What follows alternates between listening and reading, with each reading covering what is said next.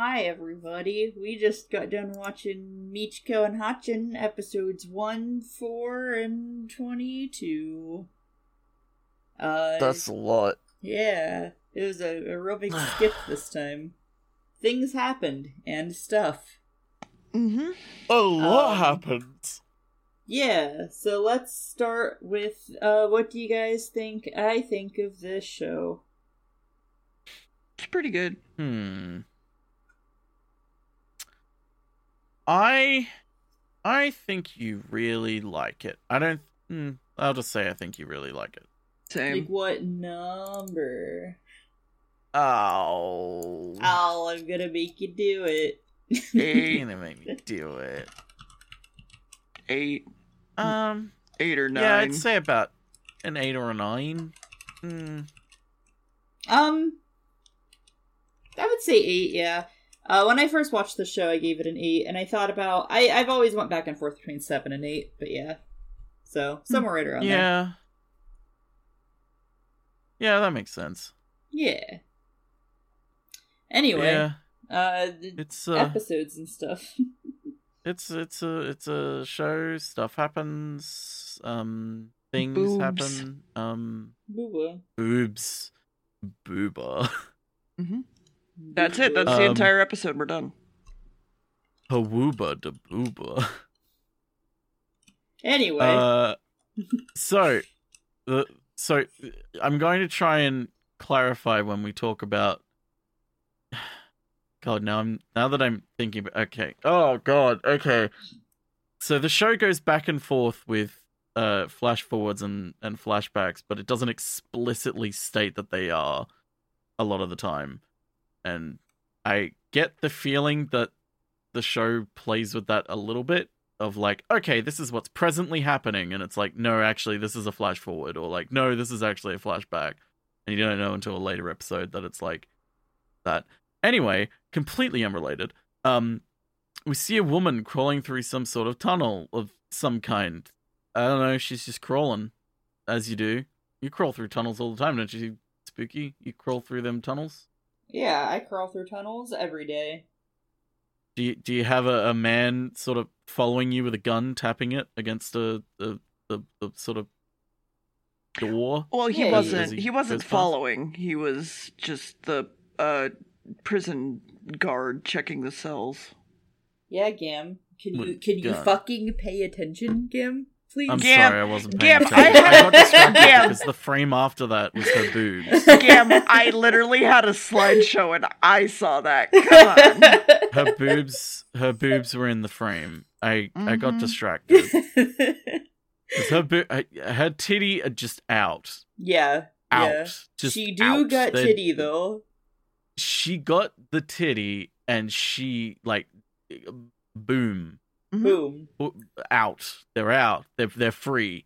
Speaking of free, turns out this is a prison break and it's a jail and she's escaping. Ooh. And you suddenly see like all the guards being like, rah, someone is doing a thing. They're like, everyone shut up the people who are in jails. What are they called? Prisoners, that's right. Shut up, prisoners. And the prisoner's like, oh, how far do you think she'll get? And it's like, I don't think she'll get that far. She'll need to go through the ventilation area in order to do that. And there's no way she can get out. And cuts to her as like guards are shooting at her through the ceiling. And she's like, oh my God, and like running. And gets to a dead end. It's like, oh, okay, well, this is the end of this character. No, it isn't. She kicks through the ceiling and knocks out a guard and takes his gun and runs. Mm-hmm. And her name's Michiko, we learn. It's like, okay, she is the main character because that's the name that's in the title of the anime. Got it. What? She is one to commit to memory. What?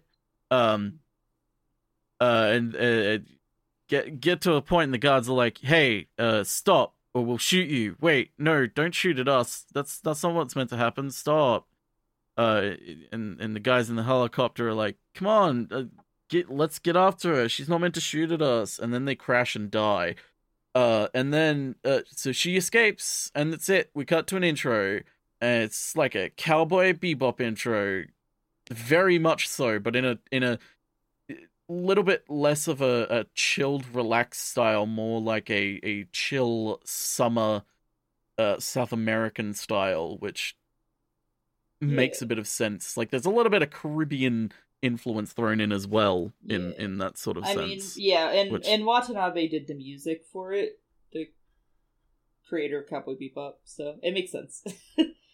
It's very Cowboy Bebop-esque. Kabop-bop. Kabop. Kabibop-bop. Shoobidoo-wop. Sham-it-up-bop-bop-beep. So we cut to a road where a truck is driving down it. Wow, what a truck. It drives past some sort of building that looks a bit like a church. It's kind of the only building in the middle of nowhere by the looks of it. We hear it's been like a month since the jailbreak, I think. Or he either said jailbreak or outbreak. I had to look back and forth real quick. I was like, is this like a zombie series? I legitimately thought that for a second. I was like, is there like a zombie apocalypse like just like subtly in the background? Well, I was like, that would be awful. And not like, oh my god, that's awful for the characters, but like that would be kind of shitty because like from what I've seen so far, it has nothing to do with zombies and wouldn't fit with zombies. Anyway, it's like, no, since the the Michiko escaped from jail, we see a small little girl who's alone in the kitchen. She's like cooking and stuff, and she seems very independent.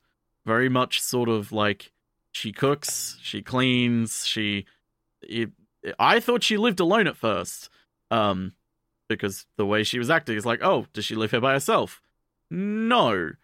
We cut to her cooking an omelet, and I absolutely fucking love the way they use omelets in this. Mm-hmm. Like, I don't know if like cooking and omelets are more in other episodes as well, but like explicitly the way an omelet is kind of used in the first episode and final episode is fucking amazing. I'll talk about more when I get to the final episode. 2020. Omelets are amazing, but she's cooking an omelet, and she got a bit of a shell in there. She's trying to pick it out, but it's too hot and she can't get it, and oh no, she accidentally burnt the bottom of it a little bit, but I mean, it's still edible. It's not terrible. It's just a little bit crispy on the bottom. I like a crispy omelet. It's like, oh well, I mean, she's like, yeah, I'm not sure. So it's plated up, and oh wait, she has parents, but she's like I forget the word she uses. It's like not false parents, but like bogus, isn't it? Yeah, like bogus parents, like imitation parents in a sense. It's like, okay, a priest and his wife. She hands them the meal. It's like, oh, she was cooking for them. Okay. Okay, so clearly the way this girl is very independent and she's cooking for them, it's like, okay, so she's some sort of second-class person to them. Got it. Yeah, I'm not 100% sure, but this is what I'm picking up. I don't know if they'll tell me any more or not about it. But the father looks at the food and is like, okay, this is food. Lifts up the omelet. This is burnt on the bottom. You were trying to hide this from me. We don't hide our mistakes in this family. And just tips the plate on the floor and drops food on it and tells her to do it again. It's like, okay, the parents are shitty and abusive. And it's like the wife was very okay with it and was like, didn't flinch at all. It's like, okay, this child lives in an incredibly abusive household. And it seems clear that she's adopted somehow of some kind. It's a church, so I'm assuming she's just an orphan. It's like, okay, got it. Shitty, abusive parents. Okay, this character is established. What are we going to do from here? There's a little bit more, though, to make sure you know that the parents and the household she lives in is shitty, which, like, a little bit more, that's good. Sure. Make sure it's there, reinforce it. We see that she has a sister. Who is not biological sister. It's the daughter of the priest, who is incredibly shitty to her, and is older than her, I believe. Then we also see that she has a younger brother, who is not biological brother. It's the priest's son, who is really shitty to her and is awful. And it's okay. She's adopted but not loved. It's cut it's to Cinderella. a homeless man. It's Cinderella. Yeah, it's She's quite used literally for Cinderella. money. But anyway. Yeah, she's used for the money. We cut to a homeless man eating some delicious Hot Pockets that are old and have flies. Suddenly Michiko walks up and takes one of them and takes a bite out of him and tells him to hang in there, man. Things will get better soon. Not in a like caring way, but in like a confident sort of smug way of like, hang in there, man. It's like, okay, she's not an inherently terrible person. So this person that broke out of jail isn't evil. Got it. She's just kind of shitty and not really that great of a person. Anyway, we cut back to the little girl at the house, and she's cleaning with the dish rag, cleaning the floor, scrubbing up and down, and then suddenly the sister comes along with a mop and bucket and lifts the mop up out of the bucket, puts it back down. This little girl's like, please don't do it. And the sister's like, what, this? And then kicks the bucket in her face. And oh man, the floor's all dirty again. And now she's got to clean it. She lives in a pretty shitty and abusive household. And she takes it. She doesn't fight back. She doesn't try and seek help from anyone, it seems. She just takes it. They do, like, kind of cement the idea that, like, everybody in the town, like, thinks this priest is a really good person. And yes, B, which I like that scene. Yeah, and then B, they also, basically say, like, if you're not here, you're gonna basically be out on the street dead, so, like, your choice. Yes, so, yes, which... It kind of makes sense she doesn't fight back. Yes, which makes sense, and I like that, but there's also, like, just a bit too much of purely scenes of the family being shitty to her. I agree. It's like, have the scene of... Because next thing that happens is essentially, so I'll get to it, because there's a few things in between that I want to explain, just to really put across... The one problem I have with this episode, is... So the next scene, after the mopping, we cut to her hanging out washing, and the little brother is standing on the fence, in some sort of orange tree by the looks of it, and he's like, the floor is the ocean. You're in the ocean now. And then he throws an orange away from her and is like, go pick that up. And she starts walking over, and he's like, you're in the ocean. You can't walk. And she just sort of sighs and just starts like getting a little bit angry, but just sucks it in and just accepts it and starts pretend swimming. And it's just like, why do I put up with this? And he's like, you can't breathe underwater. So she breathes and then goes and gets it. It's like, okay, she's not like, it's not like a sort of, she likes the way she's treated. It's like, we get it. Cool. Wait, did you get it? I'm not sure. I think we need it reinforced a few more times. So, yes, the siblings are awful and abusive to her. We cut to the little girl talking to the mother. And the mother is berating her because the little boy threw a rock at her. Sorry, I forgot to tell you how that scene ended. Because he thought it just ended with her being told to pick up an orange. No, it doesn't. The kid throws rocks at her. And hits her constantly until she catches one on accident, kind of. She looks at it and is like, oh, it's a rock. And then he jumps down off the fence and kicks her on the ground and... Kicks her ass. It's not nice to her. So we cut to the mother being like, why is there this black stain on your shirt? And she's just like quiet. And the mother's just like, we do all of this for you, you ungrateful little shit, essentially. Locks her in the dungeon. I joke, but it quite literally just looks like a dungeon. Fit with bar, door, and lock and key. So we cut to her having a shower, and by shower I mean sitting in the shower tub, curled up, having just, her one little bit of respite in this world, and then suddenly the water gets turned off, not by her, just turned off, and she's like, oh, what? And goes to look at her clothes, and her clothes are gone. Someone's stolen her clothes. I don't know who would do that. So she grabs a towel and just walks out into the hallway in a towel and tries to get back to her room.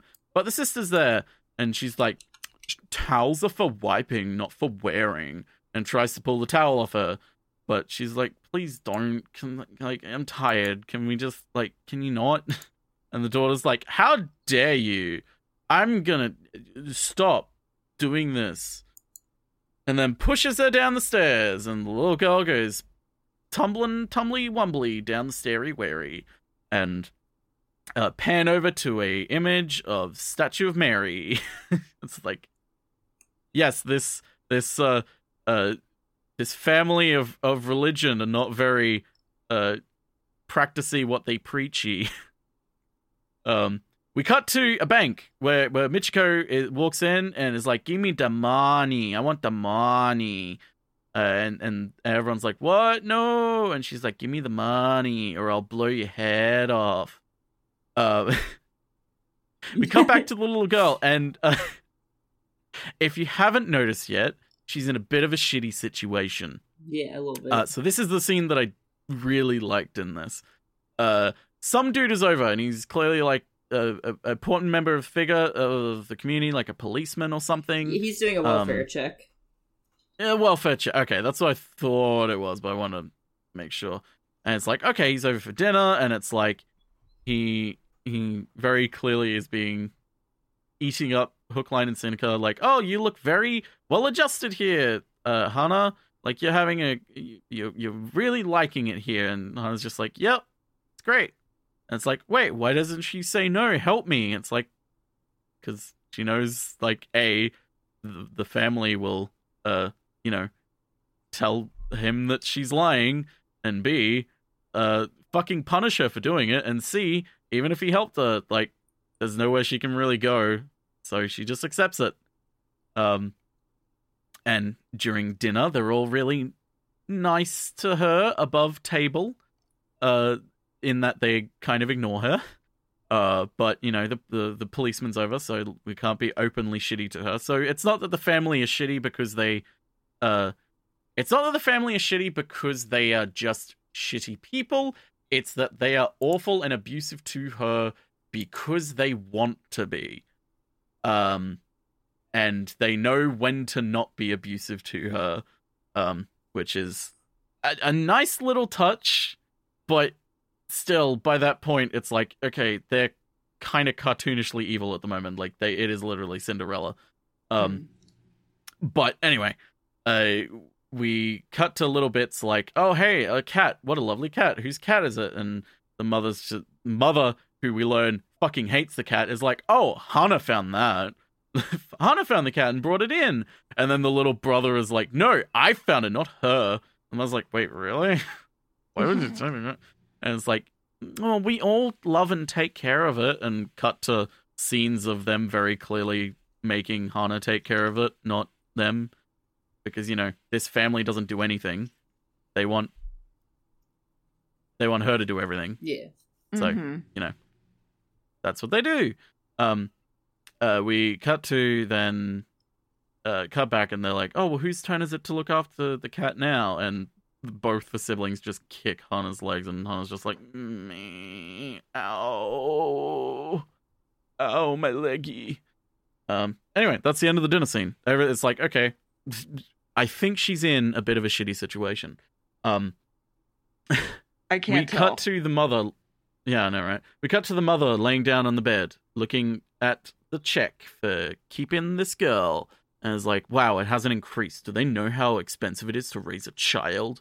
And then suddenly the cat's up there on the couch, rubbing its face against her, being like, hey, I love you. Give me attention. I want to spread some love.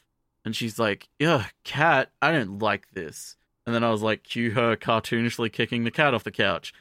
Which, yep, because she's cartoonishly evil. Kicks the cat off the couch. Is like, ugh, I hate this cat.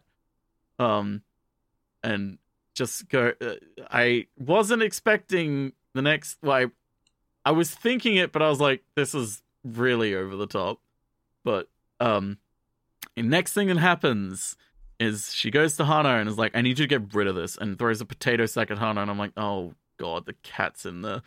The sack starts moving, And the mother's just like, just get rid of it. And Hana's like, okay, I have to do what you say. Like, yeah, I have to do what you say. He comes back and the little brother's like, where's the cat? And the mother's like, Hannah got rid of it. And the little brother's like, why would you do that? Why did you kill my cat? And then we get a scene where the little brother is riding Hana like a horse, and it's just like, the cat was faster than this, and he has a rope around her neck like a leash. It's like, the cat was faster than this, move faster. And the sister comes along and is like, wasn't our cat white? She's dirty, let's clean her. And sprays shit in her face and like wipes her face in a shitty way and gets an iron in order to like, you know, clean her, because you use an iron to clean. Steam, but yes. Steam, that's right, yeah, sorry. And that's the breaking point for Hana. But she just sort of, just before the iron's about to strike her face, and just as the steam's touching her face and burning her, she knocks it back, folds backwards, and the little brother falls on his back, and he's like, where? And the sister grabs Hana's head and pushes her down, and is like, you apologize to him this instant. Apologize. And Hana's just like, no, I haven't done anything. And the daughter's just like, you apologize now, you ingrateful little shit. And Hana cracks and slaps her and punches the fuck out of her and is like, you remember this face, because like, I hope you fucking remember it and feel awful for what you've done and what a terrible person you are, essentially. And she runs out. She just walks away. She's outside, walking, and is just like, what have I done? Like, there's nowhere for me to go. I'm in the middle of nowhere. There's nowhere I can go. No one I can go to. I have to go back. And she's like, well, I don't want to go back by myself. Like, can I at least find the cat? So she tries to find the cat to walk back with, but the sack blows in the wind. There's no cat. The cat's gone. But then a truck rocks up, and it's someone's there to rescue her. And she's like, but that's not real. That's not how this works. People don't just show up and rescue you. So we cut to the next scene, which is the next day, I assume, I think. Yeah. And they're all having a lovely meal together. Well, sorry, I forgot. There's another scene in between it where the phone calls and the priest picks up, and it's Michiko being like, is Hana there? I'm gonna be there to pick her up tomorrow. And the priest is like, what? No, don't come pick up our money maker. The priest is like, honey, get the gun. We need to protect our property. So then we cut to the scene where they're having a lovely meal together, and Hana has just a glass of water. Yeah. Punishing. Which at that point I was like, wait, okay, I need a little bit more clarification on what actually happened and what didn't happen, because it's clear, like very clear, that the person didn't show up to save her, because she says that's not what happened. But I was like, okay, but was this just her imagining herself fighting back and being like, trying to use that as justification, as like, this is why I need to just take it right now, because if I fought back, there's nothing I can do, and fighting back would just make it worse, so I need to just accept it. Like, that was just her going off in her mind, disassociating from it all to imagine and different scenarios. And then Speaker was like, nope, it's just the person not showing up that wasn't real. It's like, okay, got it. We hear a motorcycle in the distance, and the priest is like, honey, get my gun. And the wife's like, what? Okay. And then the priest walks out of the room to go shoot the person driving up, and we hear a vroom vroom.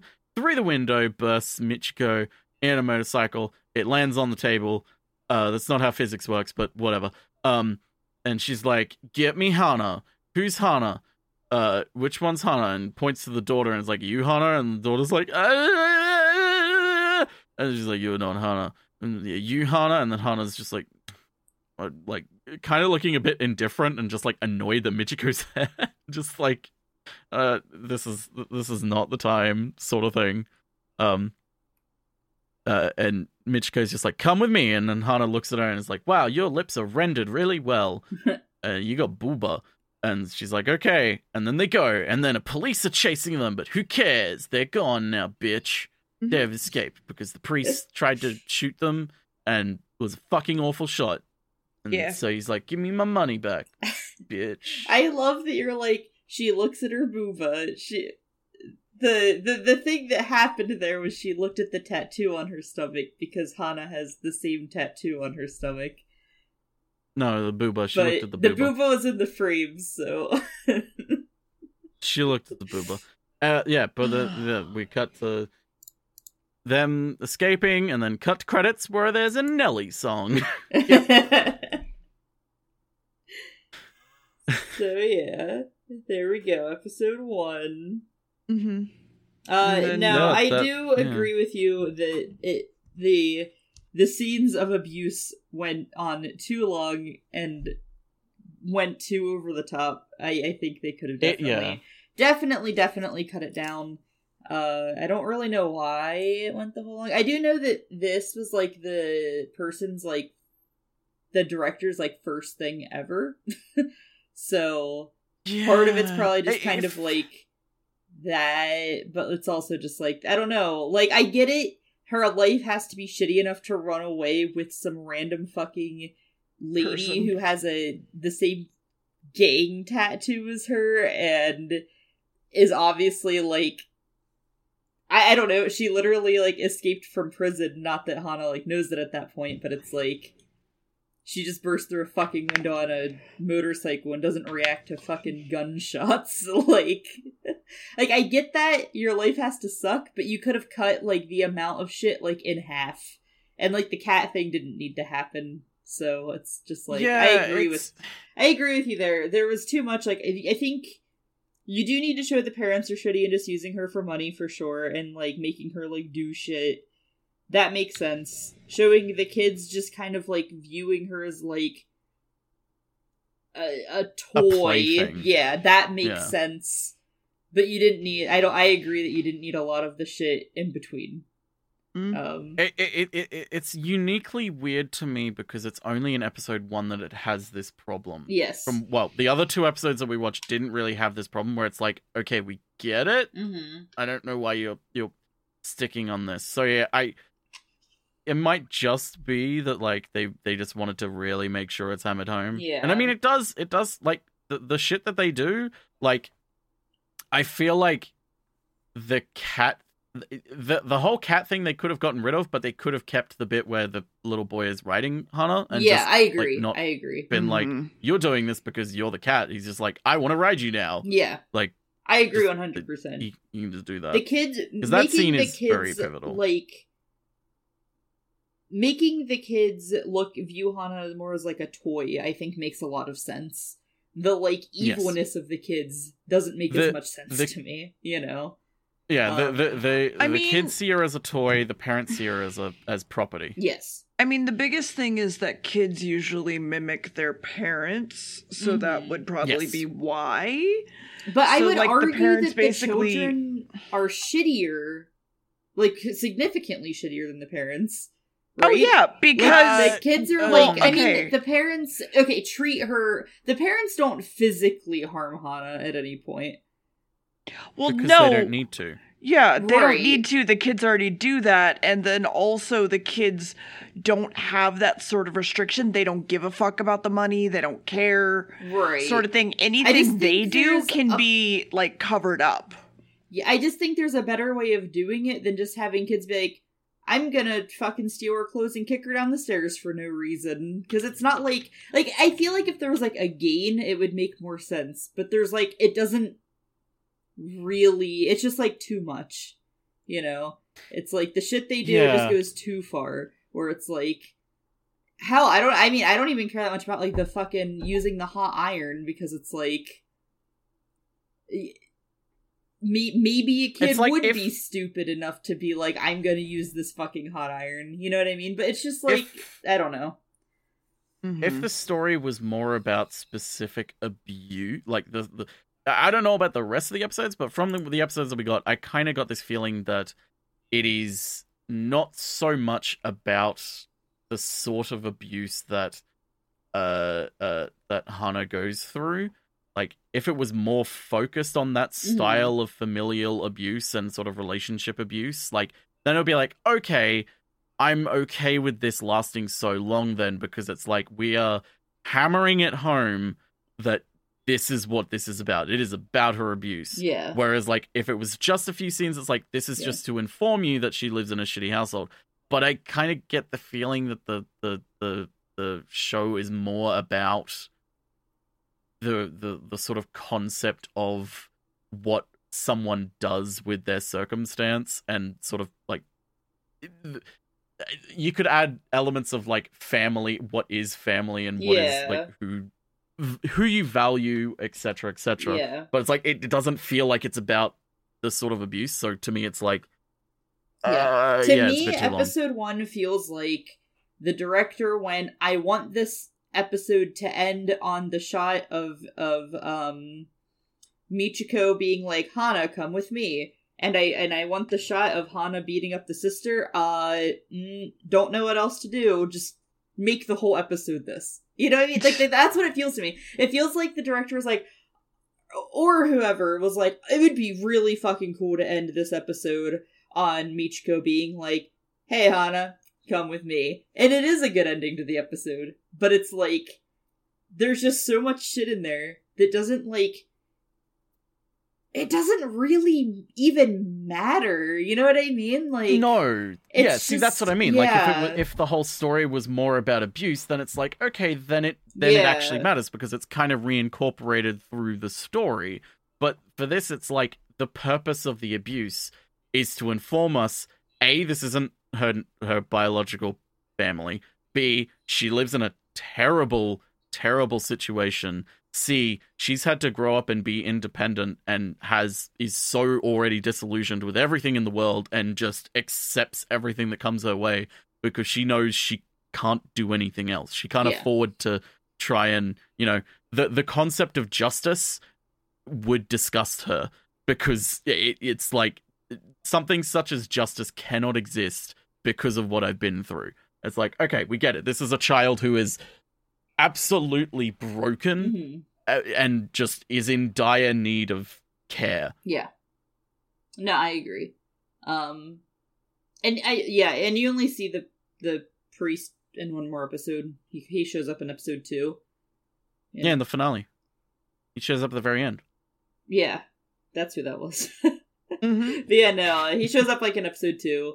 And he's like, Hana, come on back to me, and shit. And then he's like, wait, if Hana, like, happens to die here, then I get insurance money. Okay, maybe we can stage something. And then Hana's like, Michiko, help! And then Michiko's like, I got you, Hana. And then Michiko fucking kicks the shit out of the priest.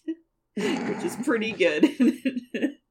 But, Good. But yeah, anyway, episode 4. Oh, is it my turn?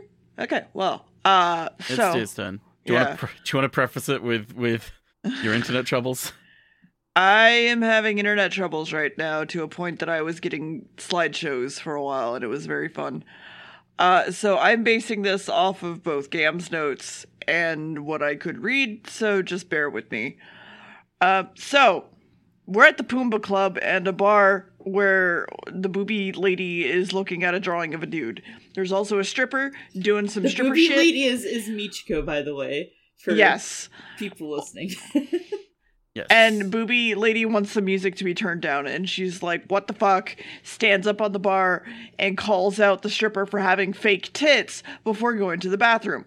Then fake booby trips her for being an asshole while on the way to the bathroom. Kid wants to know if the dude knows anybody, and Booby's like, nah, he doesn't. Don't worry about it. This is just don't worry about it. But then a bunch of kids run in to their restaurant with a gun and kidnap her ass. And apparently there's a dude that takes care of all the runaway kids, and he's like, hi, I like your boobies. Also, I guess she hurt one of the kids' hands and is threatened about it.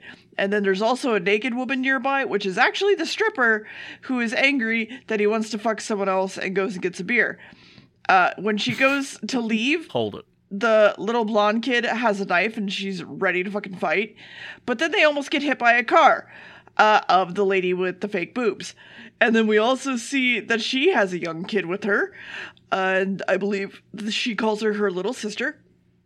They go to eat at Booby's restaurant and talk to the kid about Booby, and also the dude who's apparently her dad, and Booby lady is not her mom. And then they apparently don't have any money, which makes the chef angry. And then she just, like, takes her shoes off and dances on some tables and then runs away. Can we stop for a second? Because I need to understand what fuck that was. Because I am the entire... Okay, so literally what happens... I'm going to break it down even further in just this specific scene. Picture this, audience. The police are coming. You can hear the sirens. The chef is happy because he knows he will get them arrested and get his money in the end.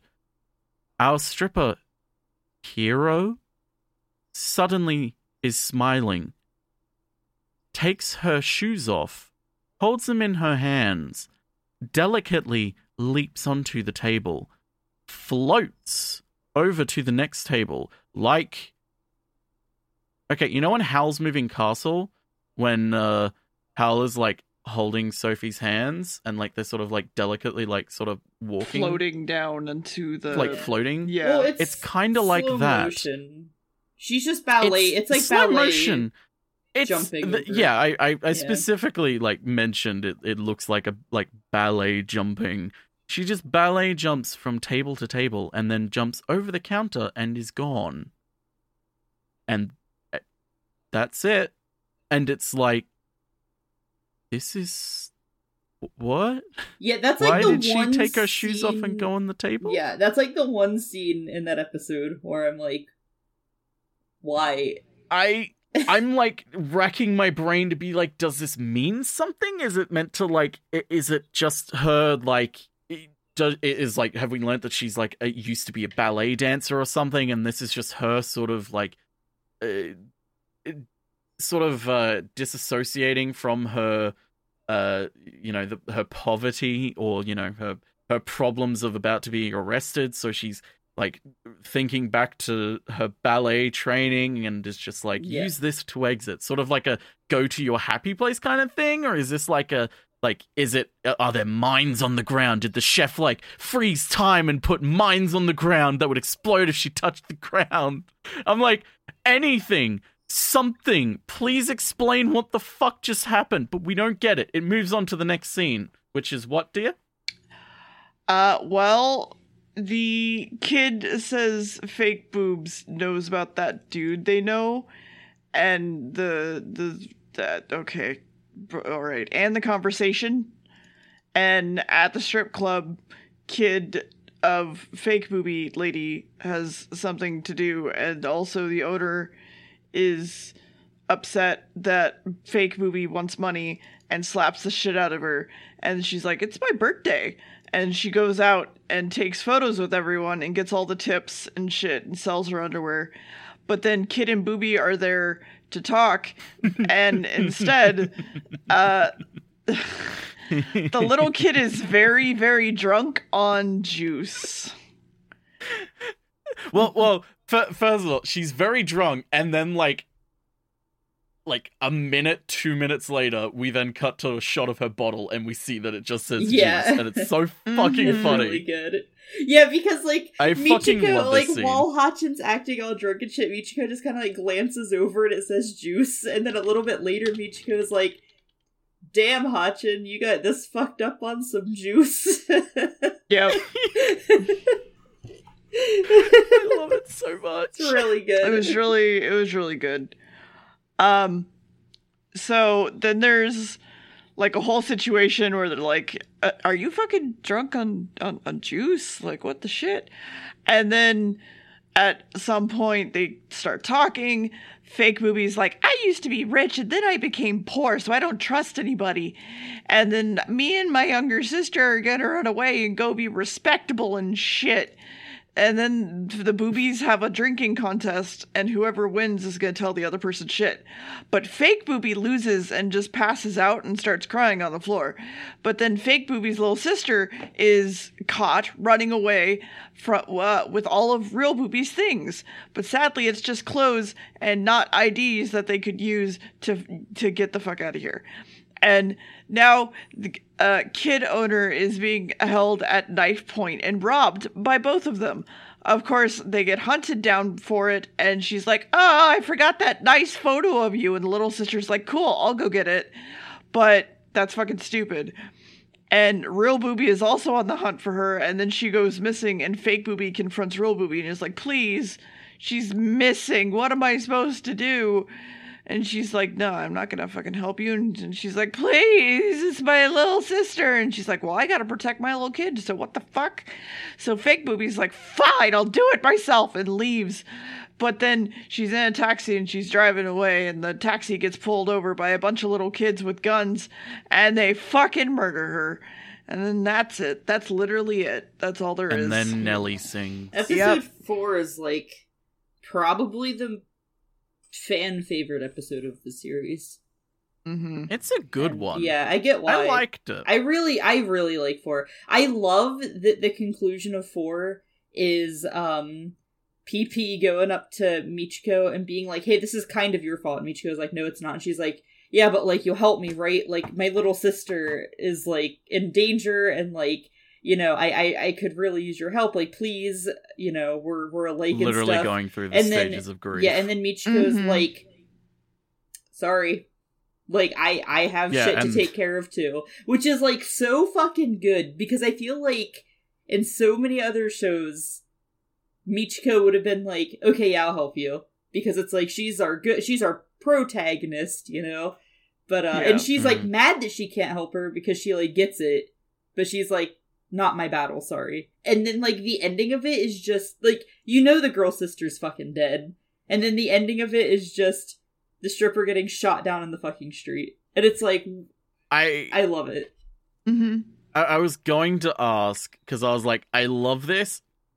Do you actually, is there anything more about the little sister, or is it just left to be super obvious that or do they have, like, another episode where they go back and it's like, no, "Oh yeah, I killed her," or like, "Here she is," or is like, is that it? That's it. That's all you see of them. This is like one episode. I fucking love that then. Yeah, there's a lot of, like, little, because there's a lot of, like, recurring characters, but there's a lot of just, like, one episode, like, you see another character's, like, story happening, like, through, like, Michiko and Hatchin's, like, eyes, but, like, it's just that one episode and it's contained. And this is, like, the best one of that, right? Like, it's like, I don't know. I really like this episode. I really love, because I think one of the things I love about Michiko and Hatchin so much is that it's an over-the-top, like, kind of ridiculous fun show with, like, really realistic moments. And I feel like Michiko being like, "Yeah, I'm not gonna help you," is, like, a very, like, realistic, like, you know what I mean? Like I said, in other shows, I feel like protagonists would be like, "Yeah, I'll help," you know, but Michiko's I feel like the best part about that scene is what happens immediately after the stripper leaves, though. Because after that, Michiko just throws her lighter at the fucking mirror on the wall, shatters it, and just goes, "Why the fuck did I say I wouldn't help her?" Yeah. And it's just like, what the fuck's wrong with me? Yeah, she regrets it, because, like I said, she knows what she's going through.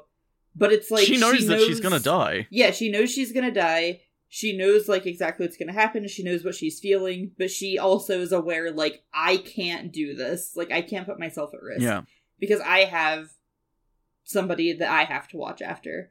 And I love the line, too, whenever she's like, "Yeah, so if something happened to me, would you take care of Hana?" And the stripper just, like, doesn't reply. Because she also knows, like, I couldn't do that. She can't. Yeah. Yep. It's not like, "Oh, well, if Michiko dies, like, there'll be a happy scene where the stripper's taking care of, like, Hana's having, like, a lovely time being with the stripper's little sister, and, like, they're having fun breeding each other." It's like, no, that's not how it fucking works. Like, she can't afford to do it, and Hana would most likely be treated the same that she always has been. She would just be abandoned, Yeah, and I more than I think about it as we're talking about it, I feel like I was kind of incorrect earlier. It is about the circumstances that you're in, and is about how people deal with and try to break free of abusive situations. Yeah, Because I you wouldn't do have say the sort of parallel. necessarily abusive. I would just say shitty lives, I guess, is better. Right? Because you have, like, you have different characters throughout. I mean, this one, obviously, like, the stripper is being, like, abused by the dude who runs the strip club, Mike. Mm-hmm. I called him Mike. Yeah, he just looked like a Mike to me. What's his name? Michiko? Is Mike. it Miko? Mike, whatever. I don't know if Mike. it matters. Yeah, but, I lost my train of thought. But also, it's like, you know,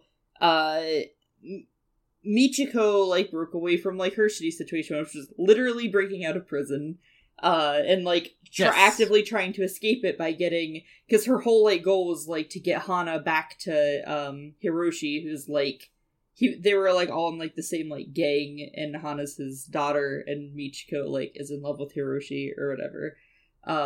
So she's like, I am going to get this child to her father and make things better. Yes. And which, you know, yeah, we'll talk about that, because I love what the show does with that. I do too. I was very worried that they wouldn't do that and they would go down a very bad route. Yeah, no, but they did. I love where the show went with that. But yeah, no, it's a lot of just like breaking out of like a repetitive, shitty life, right? Yeah, but just an awful, repetitive. It's all about escape. Unendingly oppressive life. Yeah. Because, like, yeah, you have this parallel of Pepe the stripper and her little sister which is kind of explicitly pointed out by Hana being like, hey, Michiko, she's like you. Mm-hmm. Where it's like, you have Michiko on the run from the police with trying to take care of this little girl, and you have this other woman who's trying to go on the run, but, you know, is stuck in her oppressive situation and hasn't broken free of it yet. And it's like, okay, some people succeed, some people don't. And even if you do succeed, that doesn't necessarily mean you get what you want still. Yeah. No, yeah, yeah. Anyway, I'll keep going so we can finish talking about it and I can talk about omelets. Mm-hmm. Speaking of omelets. Omelets. Speaking of omelets, we cut to episode 22. That's only a few episodes ahead. I'm sure nothing's happened. Wait, Hana's an adult now. What? And she's living in a better place by the looks of it? What's going on? Oh, she's cooking an omelet. Oh, fuck, she got a shell in. What? Wait, hang on. This is the first episode again. What? Oh, God. But... Oh, my God. Run, Hana! The priest is gonna get you. He's gonna get you. No, it's a flash forward. I gotcha. Ha ha ha. Gotcha. Sneaky. We cut to Michiko and Hana on a motorcycle, surrounded by the coppers. And a great little line where the policeman is just like, I know we want to shoot and kill the killer right now, but like we need to have a reason to. Like, she hasn't given us a reason yet. We can't legally, like, do it. Proving, like, okay, this oppressive structure, like, itself is not morally correct. Like, this policeman isn't doing it out of a sense of justice. Yeah. It's his own sort of, like, moral standard of, like, he's judged her as a criminal, and therefore he can do whatever he wants. He wants to be able to do whatever he wants with her. And decide her fate. He doesn't think she's worth living. And so Michiko is just sort of sitting there and it's just like, hey, take this girl. She had nothing to do with this. And they're like, okay, whatever.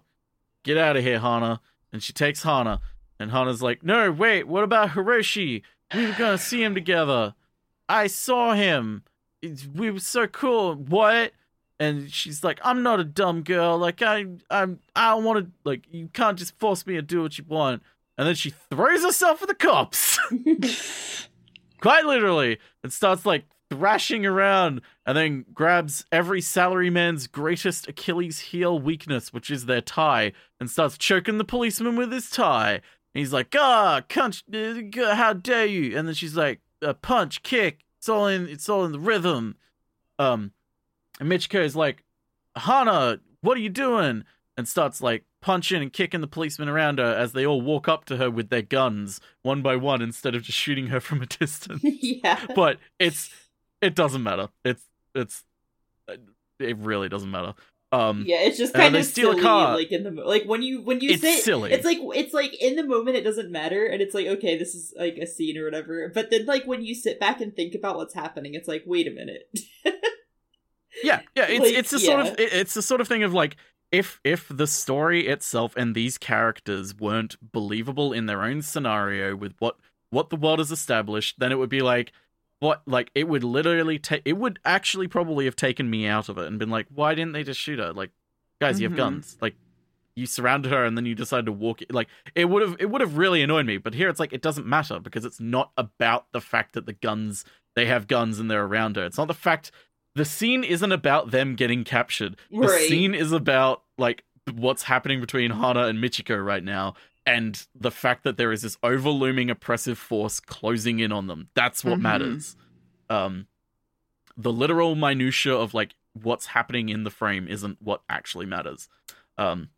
So, they get in the car and they're driving away. Vroom vroom, it's a Mazda ad. Boom. Actually, isn't it a VW Bug? But as a police car. It is. It's a Beetle. Oh, I love it's the police cars in the show. I honestly thought it opened up and I was like, is this what that Lupin the Third is? Isn't this that Lupin thing that everyone likes? God. But they're driving along and then they're getting shot at by the coppers and then Baldy what did I call him? Baldy McCop shows up and is like, I'm going to take them into custody, like, Mr. Policeman. This is my jurisdiction now. Mr. Policeman's like, because just before he showed up, they cornered them in an alleyway, and the policeman's like, you ran away. Now I have a reason to put a bullet in both of you. And then he goes to shoot. And then he looks at Lieutenant Idiot next to him and is like, you idiot, you grabbed the wrong gun. You grabbed the empty gun that she had and not the real gun that I had. And Lieutenant Idiot's like, I'm sorry, sir. And they run away. And that's when Baldy McCop shows up.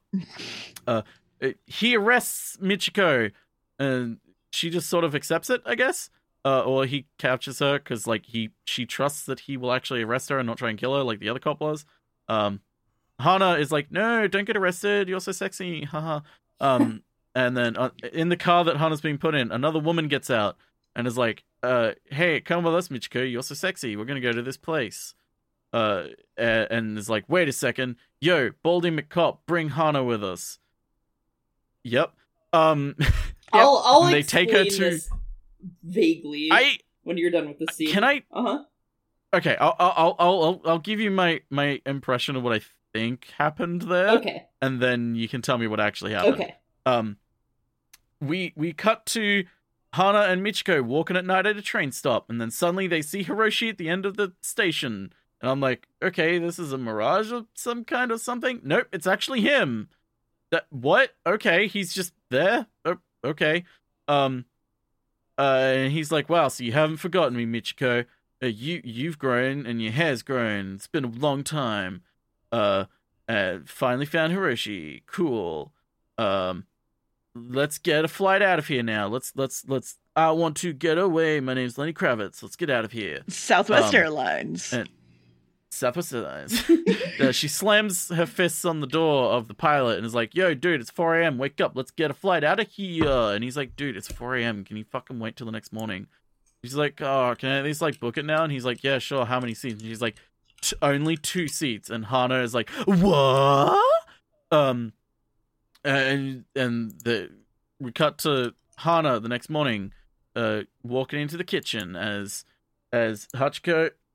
I said Hachiko. Michiko is cooking. Hachiko's not cooking an omelet. That would be amazing if Hachiko was cooking an omelet. fucking dog cooking an omelet. That'd be amazing. Michiko's cooking an omelet in the same sort of way that Hana does, but Hana is kind of annoyed at her and is like, "What are you doing?" And like, "I didn't know you could cook. You can't cook." And Michiko's like, "Yes, I can. I can surprise you. Here, taste. Like, here, I'll leave you floored with my omelet." And like, kind of puts the spoon in Hana's face, and Hana like ignores it and like pushes it away. Is like, "I don't want this. Like, no. I don't want you to leave." Like, she's angry at Michiko for like kind of dumping her and Hiroshi in a sort of way of like, we've gone through all of this and now you're just sort of leaving me. And Michiko just sort of says to her like, "Listen, like, this is just how it has to be, and like, let's leave on a cheerful goodbye. Like, let's not leave angry or bitter. Like, let's be happy." And then we cut to them getting in the plane. Hana is still upset, but follows Hiroshi into the plane, and they take off, and Hana's looking out the window as Michiko is underneath them, driving along in a motorcycle. And Hana's like, "Wait, no, let me out, let me out, let me out, let me out, let me out, let me out, let me out, let me out, let me out, let me out, let me out, let me out, let me out, let me out, let me out." And Hiroshi's like, "Dude, you're rocking the plane." And I was just like, and we flash forward in time. Hana is a cook, and she has a child now, like in the beginning of the episode. What? She's cooking in a restaurant. Wow, and she's happy. What? And she gets sent a box of like a box of lingerie as like real flashy stripper attire. And it's like, why are this so big? I don't remember the tits being so big. It was like tits small, bra big. And we sort of learn that her child's father only lasted like about 3 months and then just ran off. So it's just her and her child now. We cut to her sort of enjoying her life with this child. She's very happy now as an adult. We cut to the TV talking about Michiko being captured. Wait a minute, hang on, this is a different time. Hana, like, we go, okay, Michiko got captured, and then it's like the dad crossed them over the border, and they're going into a new place. They got passports now, and we learn that sort of dad ran off with another lover and was kind of flaky on her, and it's like, thank God, like, they didn't. Yeah. It's like, it's clear that, like, this father wasn't separated from his daughter in any sort of sense. Like, well, I guess we don't. It's not like actually know, because her mom had her and her mom died, which is how she ended up an orphan. Like, ended up with the family. So it's one of those, like, he obviously left the mom at some point, not Hana directly, if that makes sense. Well, but he left her indirectly, but also kind of directly, because like, he doesn't care about her. Oh no, for sure. I just mean he really doesn't care about her. Yeah, I just mean like he wasn't there like when the mom passed away, and like didn't like directly be like, so he wouldn't here, priest, take this. Like, he just walked out. It wasn't him. It wasn't like scene of him dropping her off at the church and leave. Like, that would have been like, you don't do this, please. This is like, no, you've completely soured the ending of like, actually the dad was responsible for this all along. Like, no, you need to end it on the note of her father isn't a good dad, and like, he wasn't abusive, he wasn't terrible, he was neglectful. Yeah. And he did not care about her. He said, like the way she says is like, he for a family man, like, he very clearly didn't want a family. Yeah, like, and then I very clearly didn't want me. Yeah, and I love the line after that when Hatchin's like, but I didn't care about him either, is like really good. Because she didn't. Yeah. Because like, why would she? He was not in her life. Like, she knows nothing about this man other than he's my father, and now that she's spent a little bit of time with him, it's like, wait, why do I care about you? Like, you don't matter to me. And she learns what really matters to her. Having a baby. And yes, having a baby with a man like her father who flakes. So we cut to her back in the future, and she's like, I've realized that, like, my real dad all along was Michiko. Like, who mattered to her? The only person who really mattered to her in her life was Michiko. And so she's like, I want to write her a letter. She writes her a letter, and then she gets a reply a few days later saying that it's undelivered. She's like, oh, that's sad. And it's weird that the writing was really sloppy on it too. Wait a minute. Sloppy? Joe's? Oh my god. Joe sent me a message? Joe's crab Oh shack? my god, Joe, I love that guy. Joe's crab shack. And we cut to her pulling out a map of South America and writing code on it, and is like, okay, so there's some sort of code or cipher written into this messaging that probably was established in a previous episode, it feels like. If it wasn't, then I'm like, okay, that's a bit weird that this comes out of nowhere, but like, it feels like hey, this is a callback to something that happened earlier in the series, or like is drawing on something that happened earlier in the series. Feel free to tell me if I'm wrong. The what? Sorry, I half heard the fact that there's a code, there's like essentially some sort of code written on the undelivered note, where it's like it's sloppy writing. Like, it feels like she's like, wait a minute, sloppy, that reminds me of this thing. This must be this. Oh, the sloppy, because she realized the sloppy writing matched to the packages that had been being sent to her. Yeah. That's it. Okay. Yeah, it was just the same handwriting, she realized, so... That's how she found out it was like Michiko sending it to her, yeah.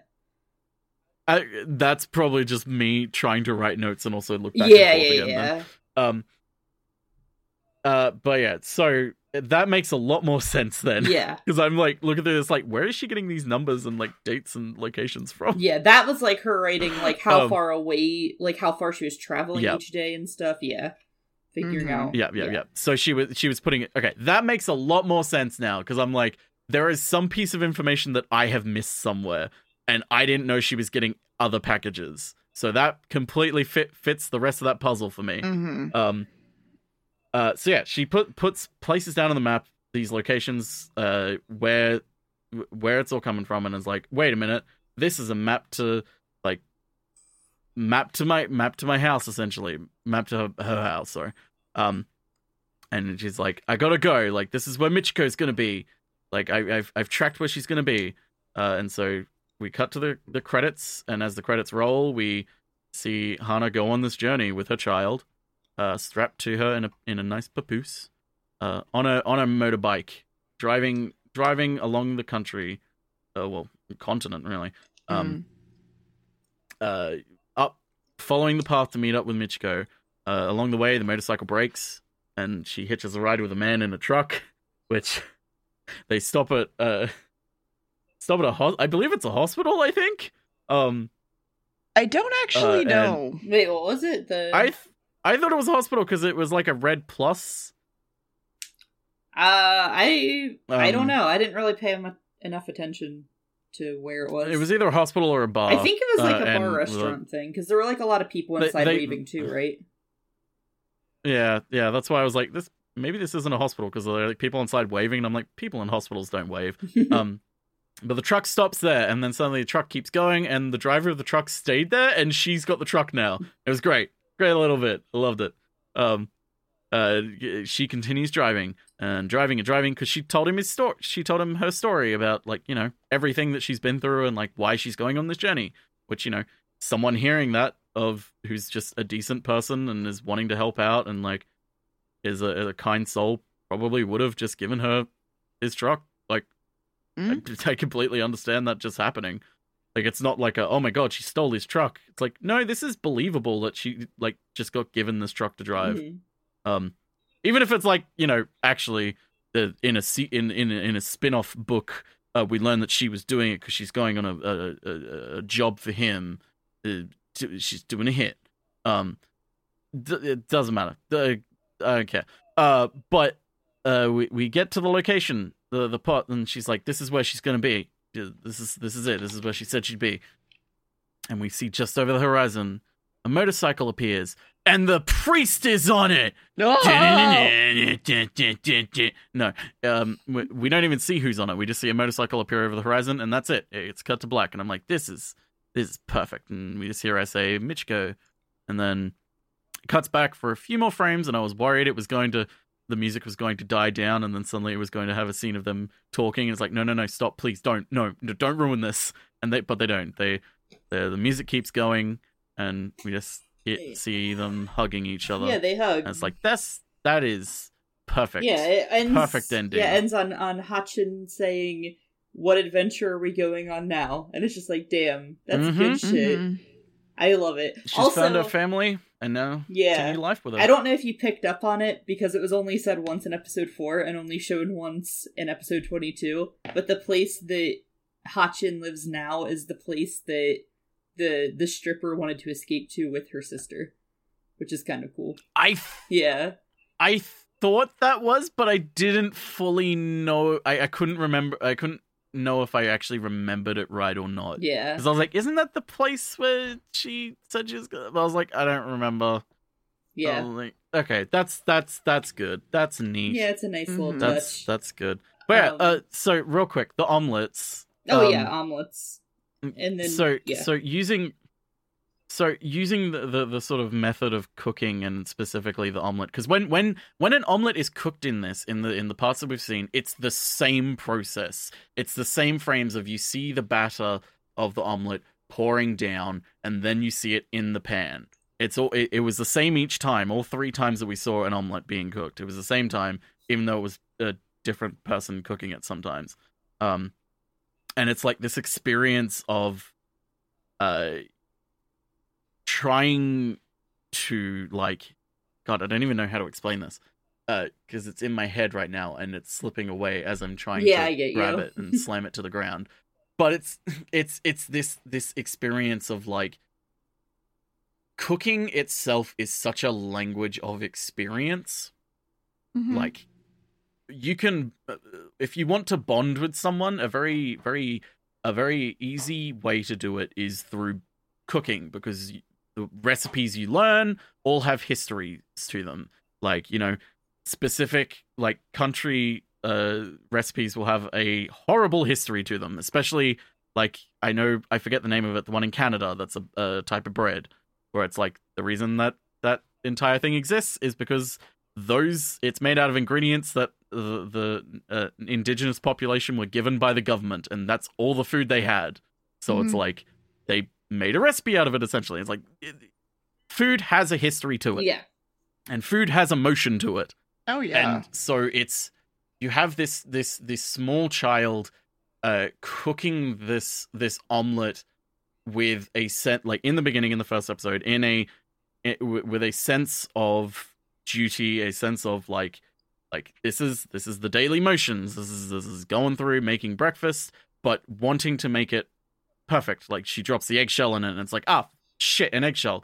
And she doesn't just, like, go, fuck, an eggshell, and, like, tries to scoop it out and, like, takes bit of the, like, uses the spatula to, like, scoop it out and, like, ruin the omelet a little bit, but, you know, save it overall because it won't have the shell in it. She instead opts to use her fingers to try and delve in and pick it up instead, to try and save the omelet, as if, like, the shell was never there. And she's terrified because, like, A, it's really hot, but also she keeps going back because it's like, we then learn the reason why is because if it's not perfect, you know, she'll have to do it again, and she'll be punished for it.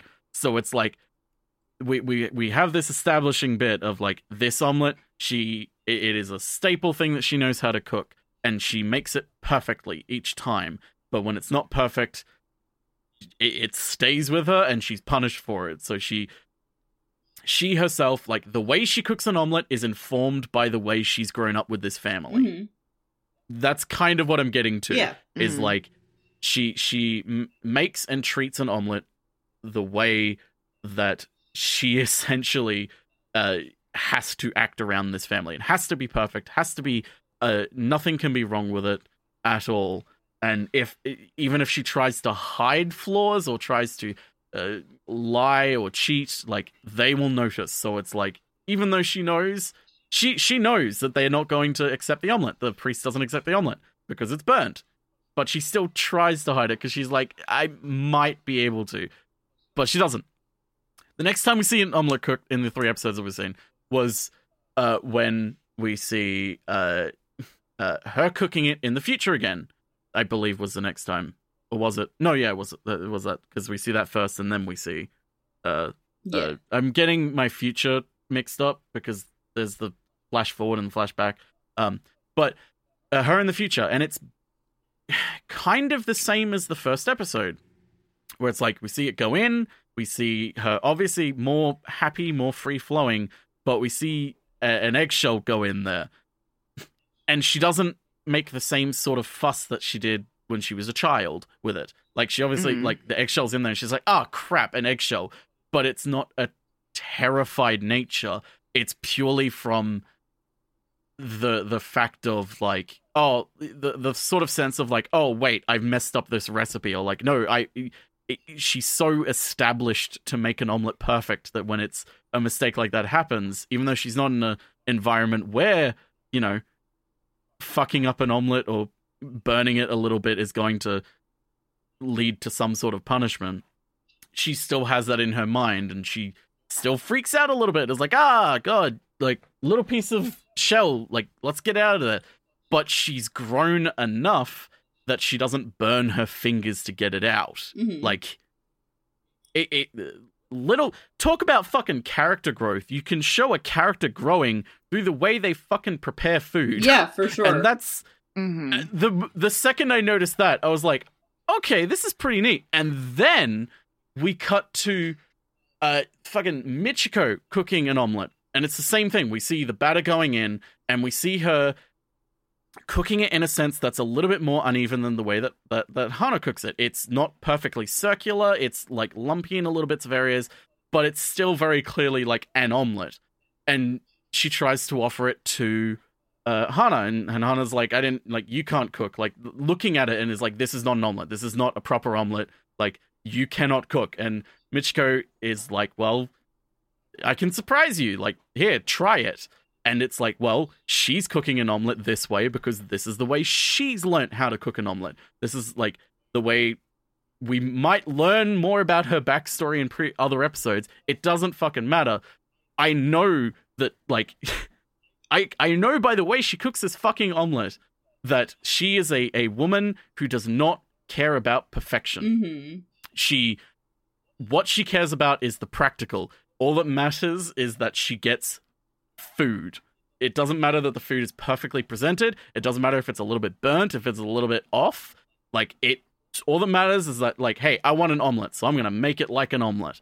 And to Hana, someone who is more structured and more forced to be a perfectionist through this abuse that she's gone through, you have her not able to accept this other way of cooking an omelet, this other way of living, because, you know, even though she's not under that abusive household anymore, she still, like, the things that she's experienced have stuck with her, and although the bad parts of it are gone, those bad parts have informed her as a character and her as a person and who she is and what she does and how she acts with things around her, and to a point where it's like, hey, I was abused, but at least I learned how to cook a perfect omelet, sort of thing. And so it's like she cannot accept anything less than perfect when it comes to this sort of omelet.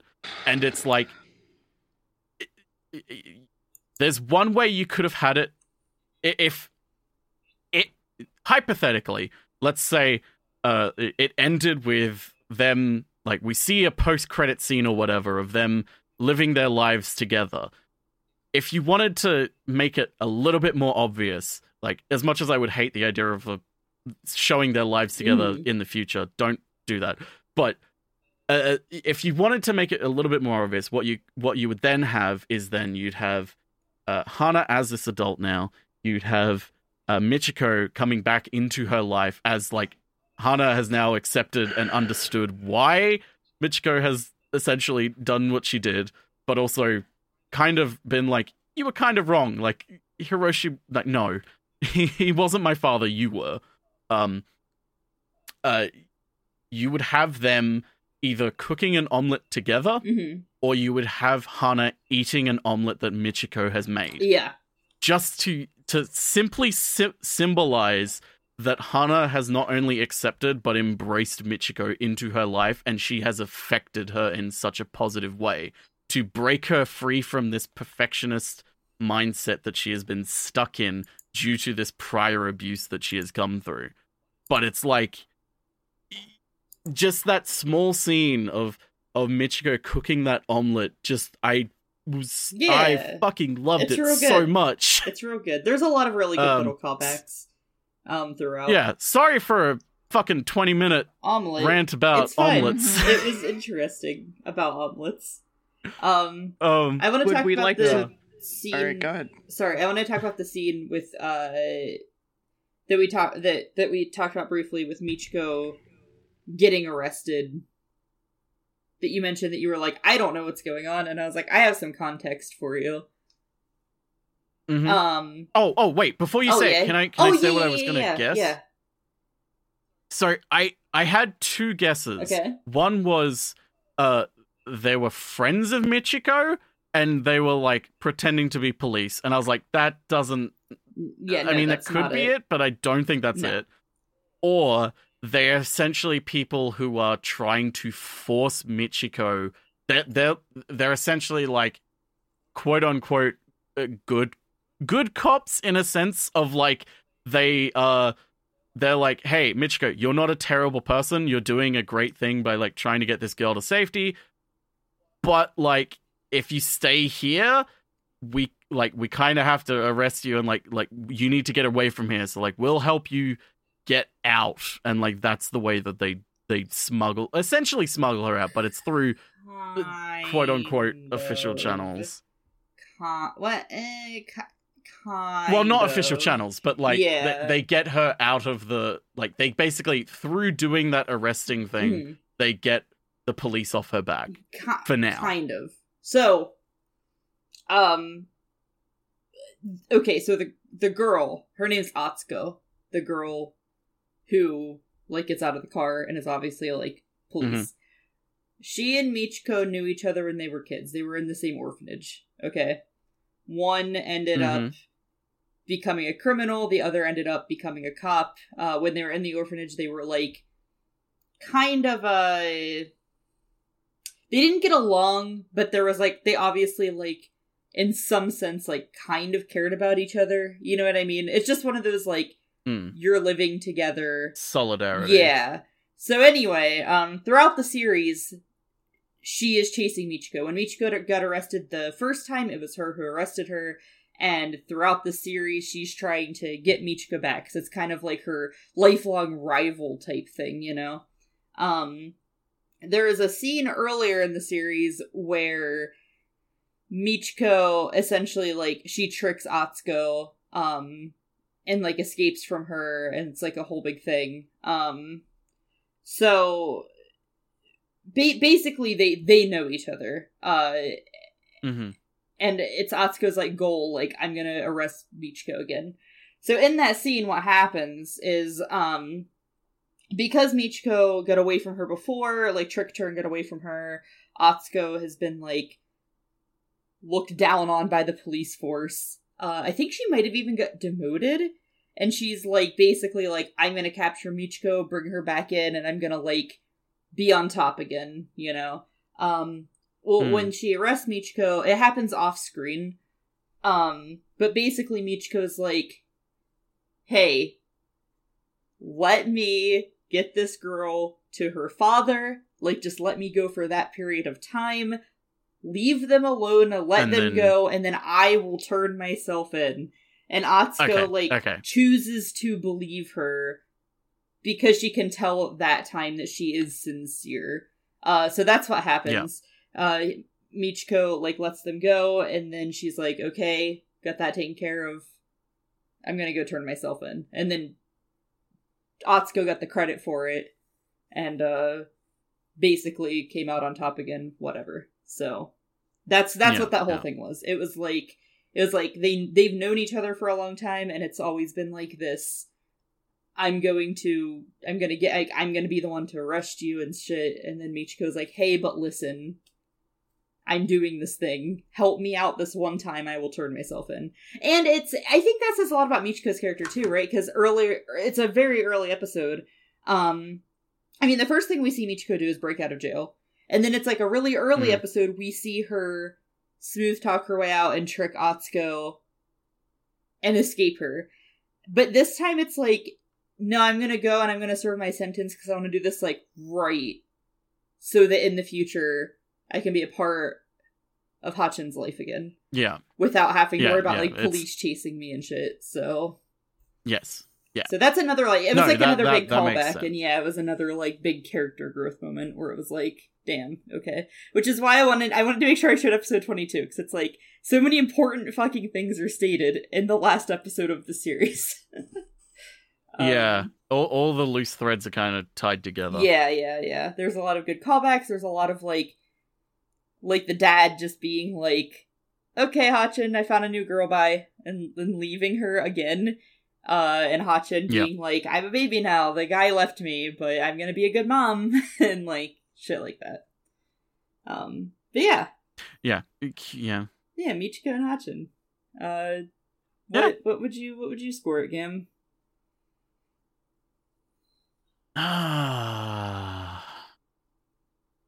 So I'm gonna ride you through my process of, like, this is, I know, haha, and everything. This isn't that. This is me, like, as I was going through, as, like, watching the first episode, up until, like, the stuff with the abuse of the priest family started to drag a bit. I was like, I'm on board. I'm really curious. Like, this is like an 8 or a 9 right now. And then, like, it started dragging. I'm like, you're kind of losing me a bit. This is like a 7 or a 6 right now. Episode 4 came along and I'm like, okay, I'm seeing some stuff in here. It's not really changing either way. 22 came around and it's like, okay, I'd say maybe an 8 or a 9. Now that we've finished it and we're, like, talking about it, I mean, I'm definitely wanting to go back and watch all of the other episodes now. That's a given. Because I'm like, I want to know more that's in this and more of the ways that they tell this story and build up to that ending. And it's like, it's not perfect. There are things in it which, like we said, the whole priest thing and, like, probably some other stuff that I've either missed or just didn't know because it was part of other episodes as well. Yeah. There's like a part, like, in the late middle part of the series where it gets a little bit too wacky for me again, but it, like, reels itself back in. So yeah, it's definitely not perfect. Yeah. Yeah, I'd say probably an 8. Okay. I definitely an 8, maybe a 9 if I watch the rest of it and I still am really positive with it. Like, if I, like you say, whether it gets a bit too wacky in the middle, like, if I have the same thing and it's like, yeah, it stays an 8, but if it's like, no, I think it's great, it's fine, like, I'd probably bump it up to a 9, so I'd just say an 8. Yeah. And dear, what did you think of this PowerPoint presentation? 5. 5? Honestly, it was not all that engaging to me, so, you know, I don't know. I don't know. It was pretty. I'll give it that. It was. I don't think we've mentioned how kind of fucking beautiful it is. Oh, like, yeah, not it just looks really not nice. just like not just design wise, but, like, the colors as well. It's very, like, burnt orange and reds and yellows. Like, well, also it's set in fucking South America. Not a whole lot of anime does that. So yeah, yes, and it's very clear that it's set in South America. Oh yeah, it literally. It's not like it literally has posters for Carnival. So like. It's like it's like the design of everything, the look of it all is very like South American. It's based very heavily on Brazil, because I never knew this, actually. I guess Brazil has, like, a really high Japanese population. Yep. Which I didn't. I never knew that. But I guess so basically what they did is they took Brazil, they made it, like, a little more Japanese than Brazil actually is, and then they made it like a fake. It's a made up country. Mm-hmm. So Or continent, I guess. Well, Brazil It's is actually the largest Japanese community outside of Japan. Yeah, I didn't know that until I was Really? looking it up. Yep. I I was did like, not know that. I was like, that's interesting. But yeah, so yeah, it's very, very, very heavily based off Brazil, but it's a fictional place. Mm-hmm. Yes. So yeah, it's really neat. I know. So it's very also Booba. Booba. Yeah. Yes. Michiko's design's really good. She's based off of it's an R&B artist. Alia? Is that how you say Nelly? it? Hold on. What's her name? Sorry, I'm looking it up really quick. Dear, guess her name. Guess her name, real quick. Guess her name. R&B yeah, artist. it's Aaliyah. It's Aaliyah. She's based off Aaliyah. Aww. Dear, do you want to still guess? Yeah, dear. Give us your best guess. Yeah, I'm guessing. Sorry. I blanked there for a second. My ADD kicked in. Guess what? Who Michiko's design was based off of? It's an Beyonce. R&B artist. Yeah. Okay, you got it. Yay. Yay. But anyway, Can't believe they based her off that character from Star Trek. yeah. That's where it is. Okay, I'm let's leaving. fucking end this episode. Goodbye, everyone. Go make a fucking omelet. Goodbye, everybody. Sorry for the 20-minute discussion about omelets. I just really like omelets Damn, and emotional stop. trauma. You're still doing it. Go away. Oh, fuck. Everyone- That's my emotional trauma. Go make Bye. an omelet. Don't escape from prison unless you want to. Goodbye. Tweet all your omelets at the Twitter. Please do tweet your omelets at the Twitter. I would love to see images of people making omelets. And then feed them to me. Please. I would say what the ad is, but I'm going to change it. Okay. Dear just said that they've stopped recording, so now it's just me now. All you hear is me. I'm in full control of this podcast now. No one else can say shit. Their recordings are gone. I'm also editing this, so I could have just gotten rid of their audio too, but it is just me. Anyway, I'll see you next week. Make sure you bring omelets to the next meeting. Bye.